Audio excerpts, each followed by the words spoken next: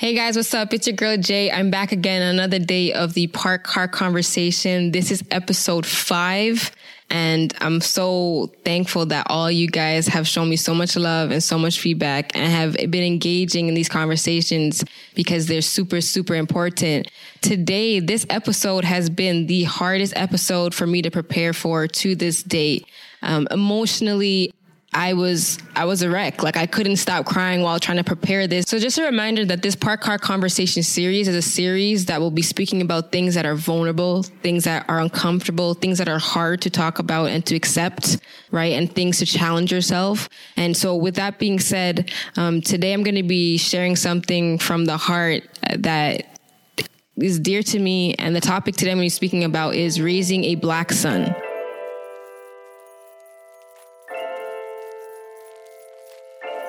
I came about an article on Facebook that was titled, When My Beautiful Black Boy Grows From Cute to a Threat, written by Georgina Dukes. I'm going to make sure that it's in the caption so that you guys can properly see the full article. So I'm going to read to you guys an excerpt from her article, and it says, raising a Black boy is a scary blessing.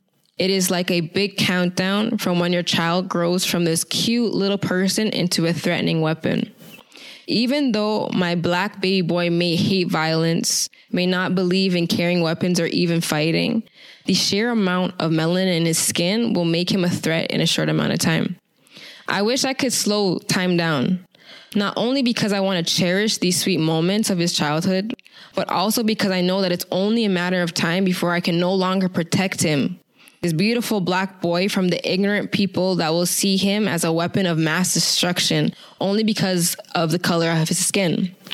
So my question is, how long do I have before my child, before my beautiful baby Black boy is seen as a threat? I see my son running around the house, high energy, causing destruction, shoving food in his mouth, making a mess, crying for things that he wants. And at the end of the night, when I put him to sleep and he looks up at me and he has these eyes just like in awe of his mommy, I can't separate myself from that mother that wrote that article. Like, how could I?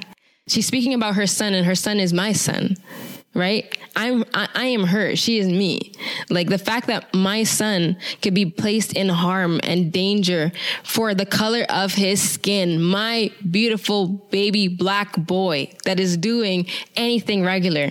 The fact that my son can leave his house and go for a jog and be gunned down. The fact that my son can be in a convenience store holding a pack of Skittles, wearing a hoodie. I raised every single day, worked my ass off to make sure that he was good, put food in his mouth, loved him, nurtured him, taught him, smiled with him, laughed with him. You are intimidated by his skin color. I want to talk about threatened by whom. Right? So at the end of the article, Georgina Dukes addresses the mothers of a non-Black boy. And she says, every last one of those men that killed an unarmed Black boy was raised by a mother. I wish that mother had the opportunity to read this post when her child was young. Right? And so to you that's watching this, can you raise your child not to hate my son because of his skin color? Can you raise your children, your nephews, your nieces, your grandchildren not to fear my baby boy, well, that who's then going to grow into a beautiful young Black king? Right? I've always felt really passionate about the topic of Black Lives Matter and supporting, Black businesses and the Black community because, and especially in a topic like this, the reason why it troubled me so much is that the Black boy that they're talking about that's now a threat is my father. The Black boy that they're now talking about is my son. It's my brothers. It's all the Black kings that I've had in my life, all the Black students that I've had a connection with. Like, they are now the threat that my little Black boy is growing into. Whether or not you choose to believe that racism exists, I've watched Black boys struggle in all different aspects, right? I've experienced my Black kings in my life who have had a hard time in the job industry. Certain industries, for example, like construction, where it's very ethnic based, like niche based, and they stick to their own, and they like feel like they're discriminated against the workplace. Things like that are actually happening. I'm not turning a blind eye to it because it's not even that those are Black kings in my life. That's also now my son that's going to face these same implications, right? I've heard students say to me before, like, Miss, people lock the doors when I walk by. I've grown up like hearing my dad tell me my whole life that a black man is always going to have to work 10 times harder in this world to get to where someone else has to get, right? And I've watched over and over someone that looks like my son turn into a hashtag.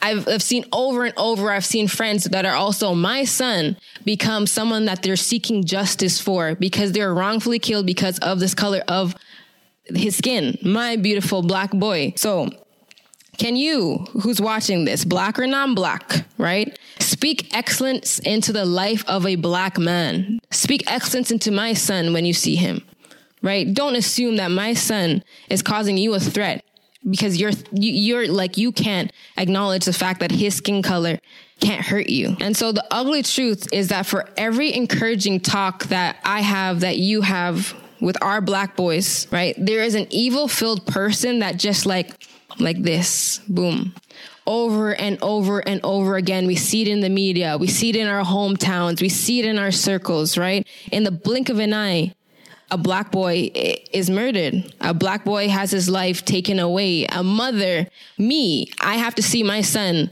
get to 15 years old, 18 years old, 21 years old, whatever the age is, with a full life ahead of him. So much life left, right? For someone to take away my son's life because they're intimidated by his color, that infuriates me. Like yesterday when I was trying to prepare for this podcast, I cried for about an hour. I couldn't stop. And I said, you know what? When I'm going to speak about it, I'm going to be strong and I'm not going to cry, right? Because I need to be a strong black mother, right? I need to be, and even if you're a non-black mother that's raising a black son, right? You need to be able to be strong for these kings, to let them know that, listen, not everybody is out here like against you. And I'm going to fight for that cause because I'm fighting, I'm pleading. Just like this mother who wrote this article, I'm pleading with you. Do not kill my son because of his skin color. There's so much of his life all of his life is not depicted by his skin color. His skin cannot hurt you. I am not asking anyone to grant my beautiful black baby boy any extra privilege while he integrates into the world. I will teach my son that a good work ethic and good mannerisms will directly translate into a success. I'll teach him to be a good person. I will teach him so far from things that are hateful. But when I have to explain to my son that when he's driving, don't wear a baseball cap because it's going to make him more likely to be pulled over by cops. Or when I do have to tell him that when he has an encounter with cops, do not make a single move because this is his reality. He doesn't have to be in the wrong before he's already guilty. He's not allowed to prove to anyone that he's a good guy, he's a good person, that he's just walking down the street. He's just running down the street. He's just in the store trying to buy some candy. And so to the mother who's raising her child with an oblivious eye, with a hateful heart, I wish I could plead and tell this mother how much that my son means to me. No color. Just a child that I've raised from a baby, done everything that she's done likewise to her child. They started the same way, they'll end the same way. I wish I could plead to her and explain to her how much that my child means to me. So please don't feel threatened by my son as he grows older. Please don't separate that little cute baby boy that he is into a monster that is out to harm you, right? Please teach your children, your nephews, your nieces, your grandchildren, that if you were to take away this woman's child, you would make my life hell on earth. You would crush my entire being. Please stand up and don't turn an eye when me, his mommy, can't be there to protect him. Please watch out for these beautiful young baby boys, these black kings that are out there, because it's happening at rapid rates. It's never stopped. It's an ongoing problem, and it's something that we need to talk about. Speak up when you have to. If you see something that's not right happening, say something, because when I can't be there for my baby boy, God forbid, I pray to God that there's always going to be someone there that's going to protect someone's young, beautiful black baby boy. And to my son, when you watch this, when you're older, I hope that you're proud of everything that you are, color and all. I hope that you know that you're intelligent, that you're powerful, that you're respectable.